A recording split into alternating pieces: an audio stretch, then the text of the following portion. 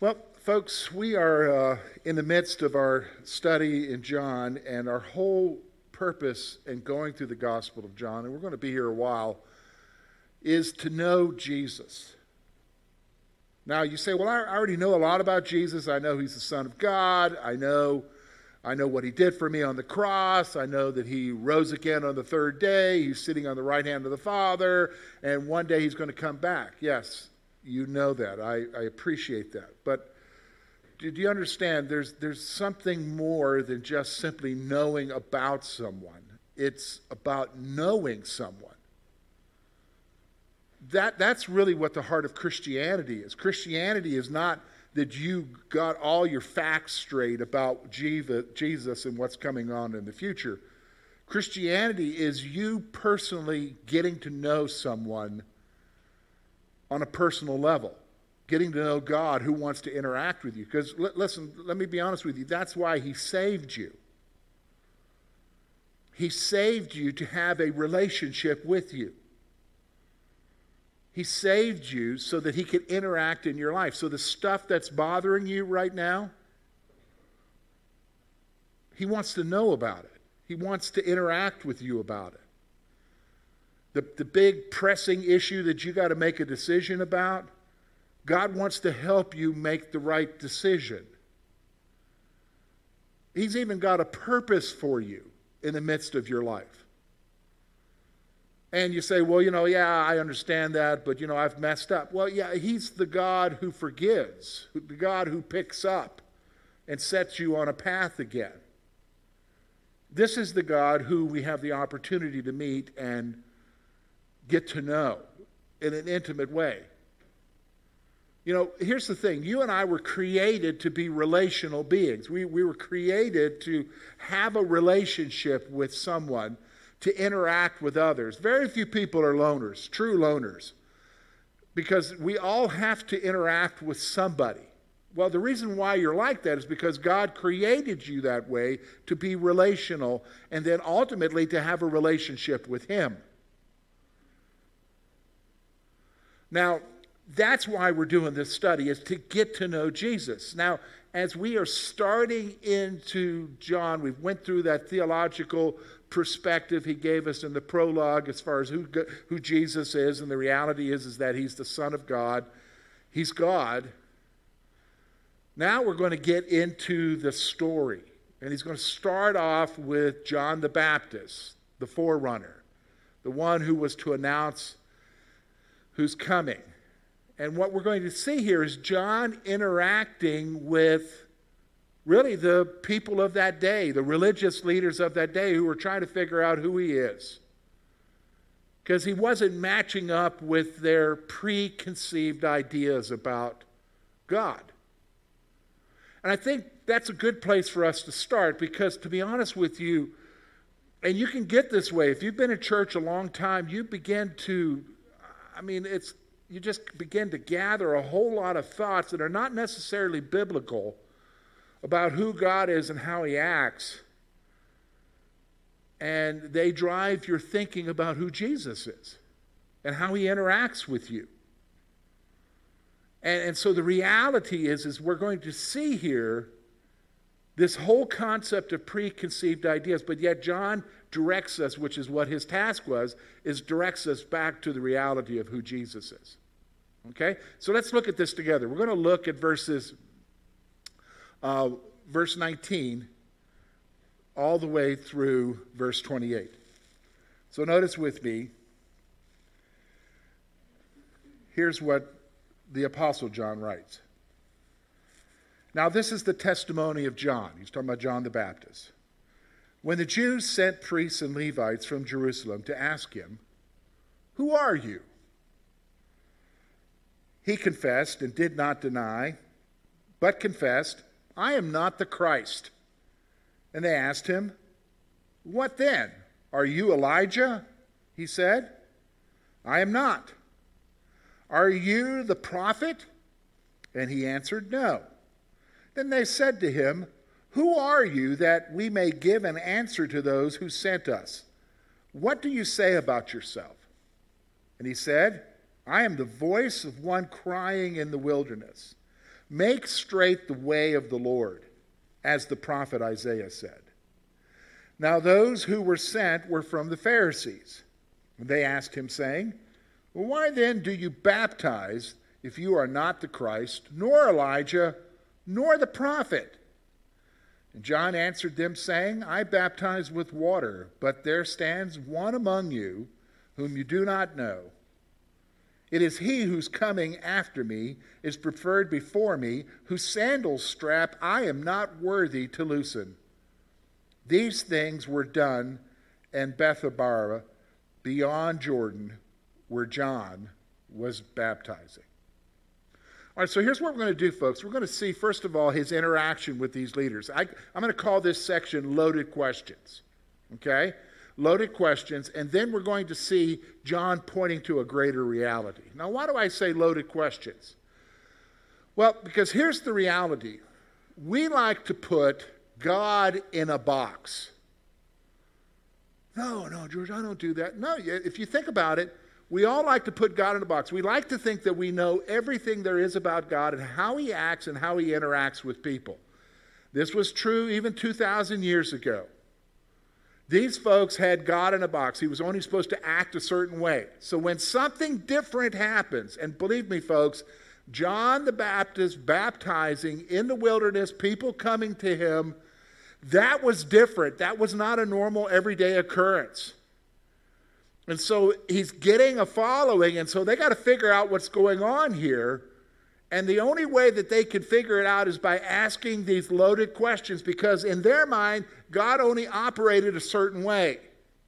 So he's got to be one of several people. If he's not them, then who is he? Now, when you look at this interaction, it really reveals a lot about you and I. Because we develop concepts in our mind about who God is and how he acts. Now, how do we get those concepts? Well, it could be natural from your family, from your grandparents, from church, from a certain Sunday school teacher. And you have all of these different concepts, and they develop in your mind, and you begin to think in terms of God is that way. But there is a greater reality. Now, what does this have to do with meeting Jesus? Well, the reason why I think this is powerful when you look at this gospel is because if we're going to meet Jesus, you have to realize that Jesus is totally different than what you think about him. And sometimes you have to allow the Scripture to open your mind as to the reality of who he is and how he acts. So let's first see how we can be kind of like these folks with preconceived ideas. So first thing I want you to notice is this. Verse 19, look at what it says here. Now, this is the testimony of John when the Jews sent priests and Levites from Jerusalem to ask him, who are you? Things that happen outside of our comfort zone must be investigated. Things that happen outside of our comfort zone must be investigated. Because, look, to be honest with you, we like our spirituality and our church just a certain way. You know, I was just talking with Mike earlier in the service about, you ever hear somebody say, that's my pew? You ever hear somebody ever say, that's my pew? You want to know where that came from? You're going to be shocked by this. In the early 1800s, they didn't pass the plate for an offering. How churches survived in the 1800s, early 1800s, start of our nation, was as they sold the pew to a person to sit. And the prime seats, are you ready for this, were up front. Now, that's completely different now, isn't it? Because the prime seats are usually the ones in the back, right? Have you noticed there's nobody sitting up front here, okay? And so that whole concept of somebody coming in and seeing somebody else, they would say, you're in my pew. That carried on, because we're not collecting funds that way anymore, but the whole concept of you owning your pew is a reality. So we like church a certain way. And have you ever seen somebody get in a funk? I've seen people get in a funk because they didn't sit in their pew for the service. And so the service was not the same to them. So their whole week was messed up. how's that possible? Well, we get ourselves in ruts. And when something unusual happens, that's out of our comfort zone. See what was happening here in this day? All of a sudden, this guy shows up, dressed like a prophet from old, out in the wilderness. People are coming to him. He's preaching a message of repentance, preparing for the way of the Messiah. And that's not normal. And so they send leaders, they send priests and Levites. Those would be the religious, kind of keeping track of everything that's going on in society. The Pharisees have officials there as well to figure out what's going on here, because this isn't normal. God doesn't act this way, because they have some preconceived ideas. So here's what I want you to see. The second thing I want you to see, we see it from verse 20 through 21, is he confessed and did not deny, but confessed, I am not the Christ. So John speaks up and says, I'm not the Christ. Now what does that mean, Christ? Christ is the Latin word meaning Messiah. I'm not the Messiah, he's saying, okay? So they asked him, who are you then, Elijah? Now some of you know from the Old Testament, 1 Kings, 2 Kings, Elijah the prophet. He was taken up into heaven. He didn't die. A chariot of fire came and took him. Now the prophet Malachi talks about that Elijah will come back in the end. So they were looking for Elijah to come back. They were looking for the Messiah. They were looking for Elijah to come back. So are you Elijah? And he answered, I am not. The next thing they say is, are you the prophet? Now, if you don't really understand that, you're like, well, there's a lot of prophets. Which prophet are they talking about? No, when they say the prophet, they're referring back to what Moses taught, that there would be a prophet like him who would come later and teach them. Another Moses. And so he says, they say, are you the prophet? And he says, no, I'm not that prophet. So here's what I want you to see. The things of God have to fit with our preconceived ideas. See, in their mind, the way to explain what was going on with John is he's got to fit one of these three motifs. He's either got to be the Messiah, he's either got to be Elijah, because he's sure dressing like Elijah, or he's got to be the prophet that Moses, the lawgiver, talked about. And see, that's what happens. When God works, we've got to try to find an explanation for it. We've got to try and find a way to explain this. And that's what we see happening here. And so the things of God have to fit with our preconceived ideas. You ever see God do something amazing in someone's life? And then you try to figure it out, but it just doesn't fit with your, well, every one of you has a theology. It just doesn't fit with your theology, with your understanding. And when it doesn't, you want to what? Explain it away. And that's what's happening here, is that they want to bring him down to a level of explaining who John is and what he's doing. Now, here's what I want you to see. Verse 22 and 23. Then they said to him, who are you, that we may give an answer to those who sent us?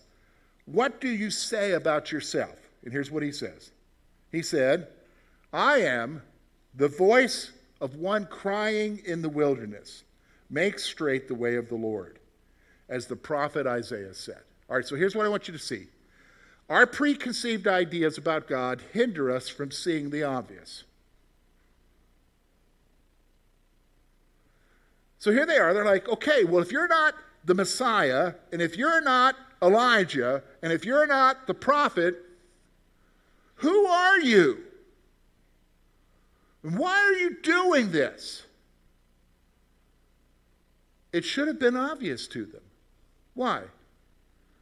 Because John turns around and gives them a response directly from the prophet Isaiah who talks about before the Messiah would come, there would be a forerunner, a voice crying in the wilderness, make ready for the way of the Lord.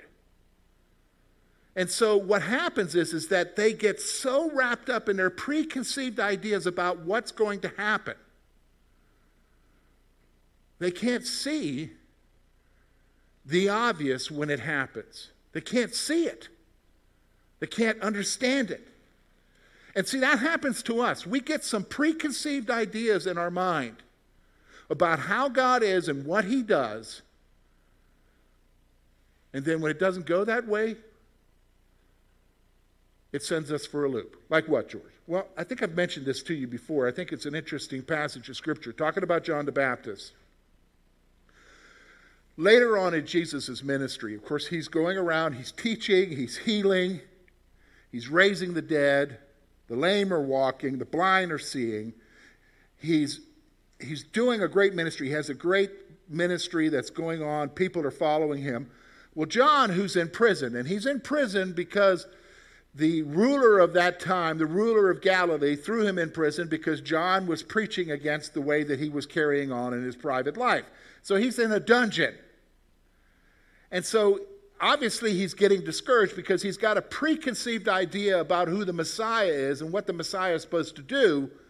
And so he sends two of his disciples to see Jesus and says, hey, John says, are you the one, or should we be looking for somebody else? And so here's what Jesus says. And this is why it's in my mind. Jesus says, go back and tell John what you see. And so then he quotes 3 passages from Isaiah about the lame walking, the blind seeing, the hungry are fed, and so forth. The sick are healed. And then he makes this crazy statement in the midst of all of that at the end. Blessed is he who is not offended because of me. Now, when you read that, like I did for a long time, I'm reading that and I'm thinking, wow, he's going back and saying, look, John, look at what I'm doing. But then why this statement at the end? Blessed is he who's not offended because of me. Here's why. Because when he quoted those 3 passages from Isaiah, he left off part of the verse in the last passage. And the part of the verse was that he sets the prisoners free. He's basically telling John, I'm the Messiah, but you're going to die there. And blessed is he who's not offended because of me. See, here's the thing. Our preconceived ideas sometimes cause us to not see the obvious, that God doesn't act the way we want to act. God doesn't act the way we want him to act or the way that we think he should act. And yes, we get disappointed. But you keep holding on in faith. See, these guys had a preconceived idea, and John wasn't fitting into that preconceived idea. It's like, well, who are you then? Why are you doing this? John says, I'm the one that Isaiah talked about. But you overlooked that point. Here's the other thing I want you to see about the loaded questions issue. Verse 24, well, when he says that, that still didn't satisfy one group. We're going to see a lot about this group later on. It's the Pharisees. And here's what it said. They asked him, why then do you baptize if you are not the Christ, nor Elijah, nor the prophet? Here's what's going on. Our preconceived ideas about God challenge what we don't understand.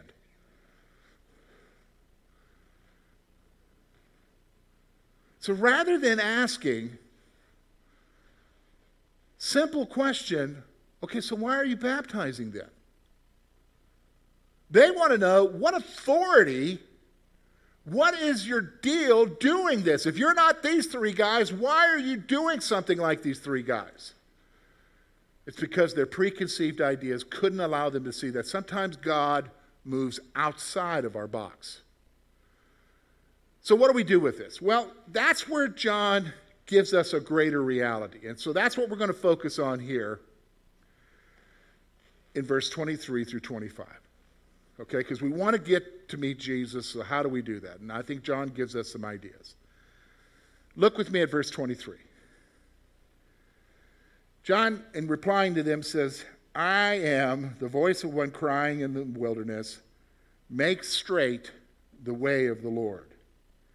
Here's what I want you to see. The first thing I want you to see is truly seeing God requires a preparation of one's life and mind. If you really want to know Jesus, okay, if you really want to see the Messiah and understand who he is and how he interacts in your life, it's going to take you preparing and dealing with some things in your own life. Because I'll be honest with you, not seeing God is not that he's hiding from you. It's because you're not allowing yourself to see him. Now, why would I not allow myself to see them? Well, sin is a big issue. In fact, that's what John was coming and baptizing. He was doing a baptism of repentance. He was preparing people to see the Messiah who was coming. And so sometimes what we got to do, in order to see God working in our lives, the reason why we don't see his working or his Spirit working in our lives is because our hearts aren't prepared to see him. And so John comes along and says, look, if I'm here to prepare the way, to prepare you to meet him. And so he brought people to the issue of repentance and baptized them with a baptism of repentance. It's about getting your heart right. Now, what do you mean? What do you mean, George? I don't know if I agree with that. Listen. Why do you think the scripture talks about, okay, so here you are a believer in Jesus. Yes, I'm a believer in Jesus. I'm forgiven.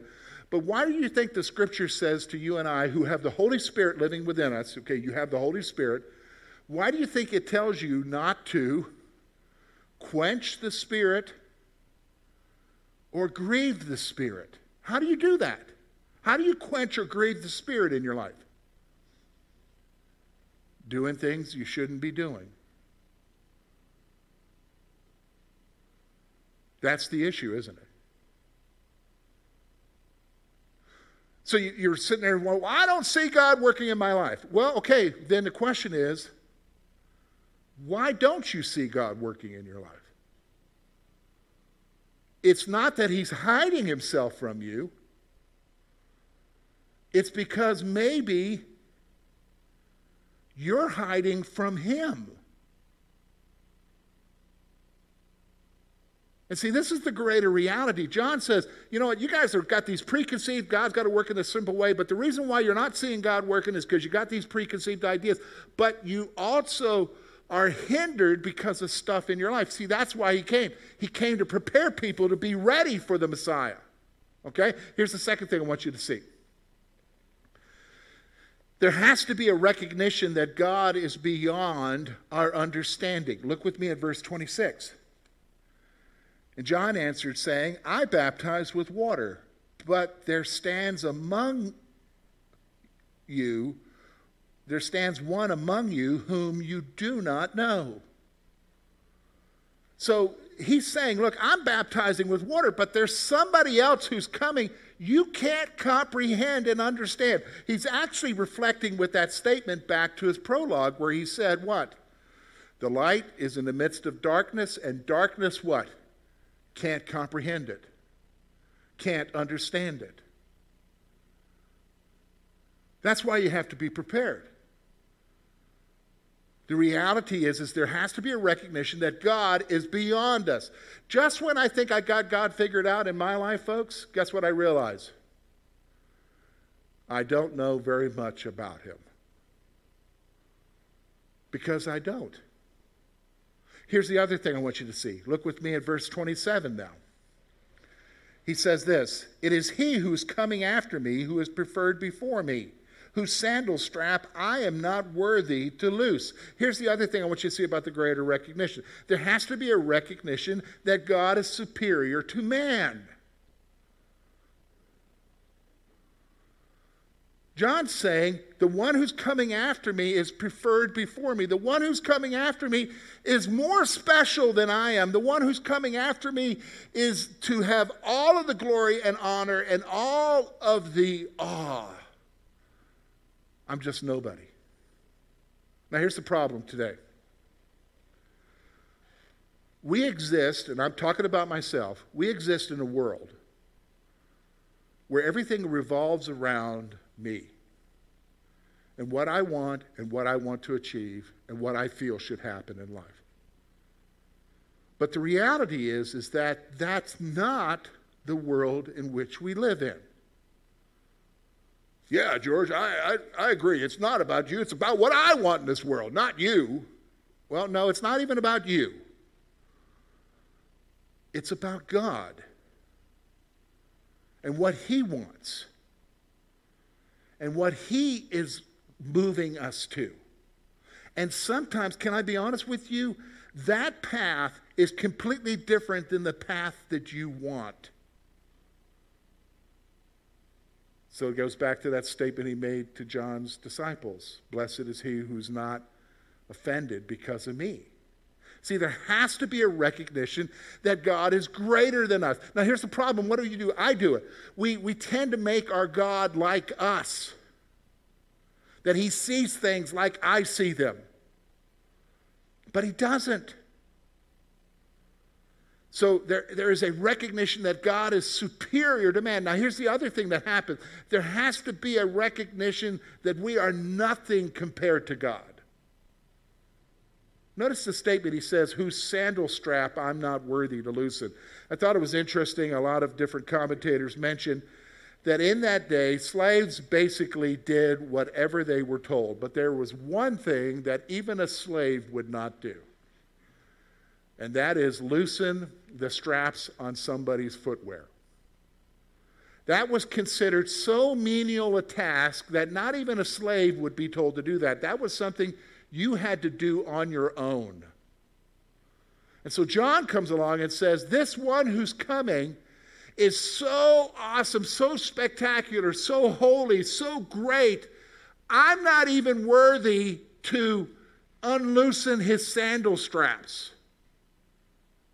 Now that would catch everybody's attention because everybody would know, nobody does that. This guy is so awesome, you're not even worthy to do that for Him? That's the point. There has to be a recognition that we are nothing compared to God. See, these are the basic points that you have to start out with. If you and I are going to be serious about meeting the Lord, if you and I are going to be serious about meeting Jesus, if we're going to be serious about coming to Him and letting Him show Himself in a mighty way in our lives, then we're going to have to do a couple of things. Number one, we're going to have to deal with our preconceived ideas about who He is. Because that will keep you from seeing Him do the work in your life. Then number two, you're going to have to develop a new mindset about approaching Him. What is that new mindset? Number one, preparing yourself to meet Him. What does that mean? Dealing with the stuff in your life. Quit making excuses. Quit making excuses. And then recognizing who you are before Him. It's interesting, this week I've been reading a little book by a South African pastor who wrote lots of devotionals, Andrew Murray. And I'm reading a book on the Lord's table for a project that I'm working on. And he talked about the whole issue of confession. And so this was the first time that I had it presented this way, and it kind of blew my mind. All right, so here's what he's talking about. So first of all, does everybody recognize that we sin? Okay? Everybody recognizes that we sin, right? You sinned. You sinned this morning. You'll sin later on. You'll sin on the way home. You sin. Now, as a Christian, what are we supposed to do with our sin? Confess it, right? Okay. And sometimes, can I be honest with you, depending on the sin, that can be hard. Because if it's the sin that you continually give into, that is destroying you. There is shame, right? There's guilt. There are a lot of intense feelings, and sometimes we don't confess. Murray came along and said in his little statement here something that was very interesting. He said, for the Christian, confession isn't getting something. Confession is acknowledging something. I'm like, what? Because when I go, I'm supposed to go to be forgiven, right? His point was you are already forgiven. And that the reality of confession is that you go and acknowledge to him, God, I am nothing without you. And because I exist the way I do, I sin against you. And your son died for me. And I confess to you that I need Jesus because of my sin. And I need you to give me the victory over this. See, that's the attitude that we're talking about here. It's the attitude of going to him and saying to him, God, I am nothing. You are everything. God, I need to make straight. I need you to help me. And when you do that, Murray said, you will begin to, your heart will begin to open up to the reality of who Jesus is in your life. So what do we do with this? Well, we're going to start this journey. And hopefully over the next few weeks, God will speak to you in your heart and show you himself. That's my prayer for you. Let me pray for you.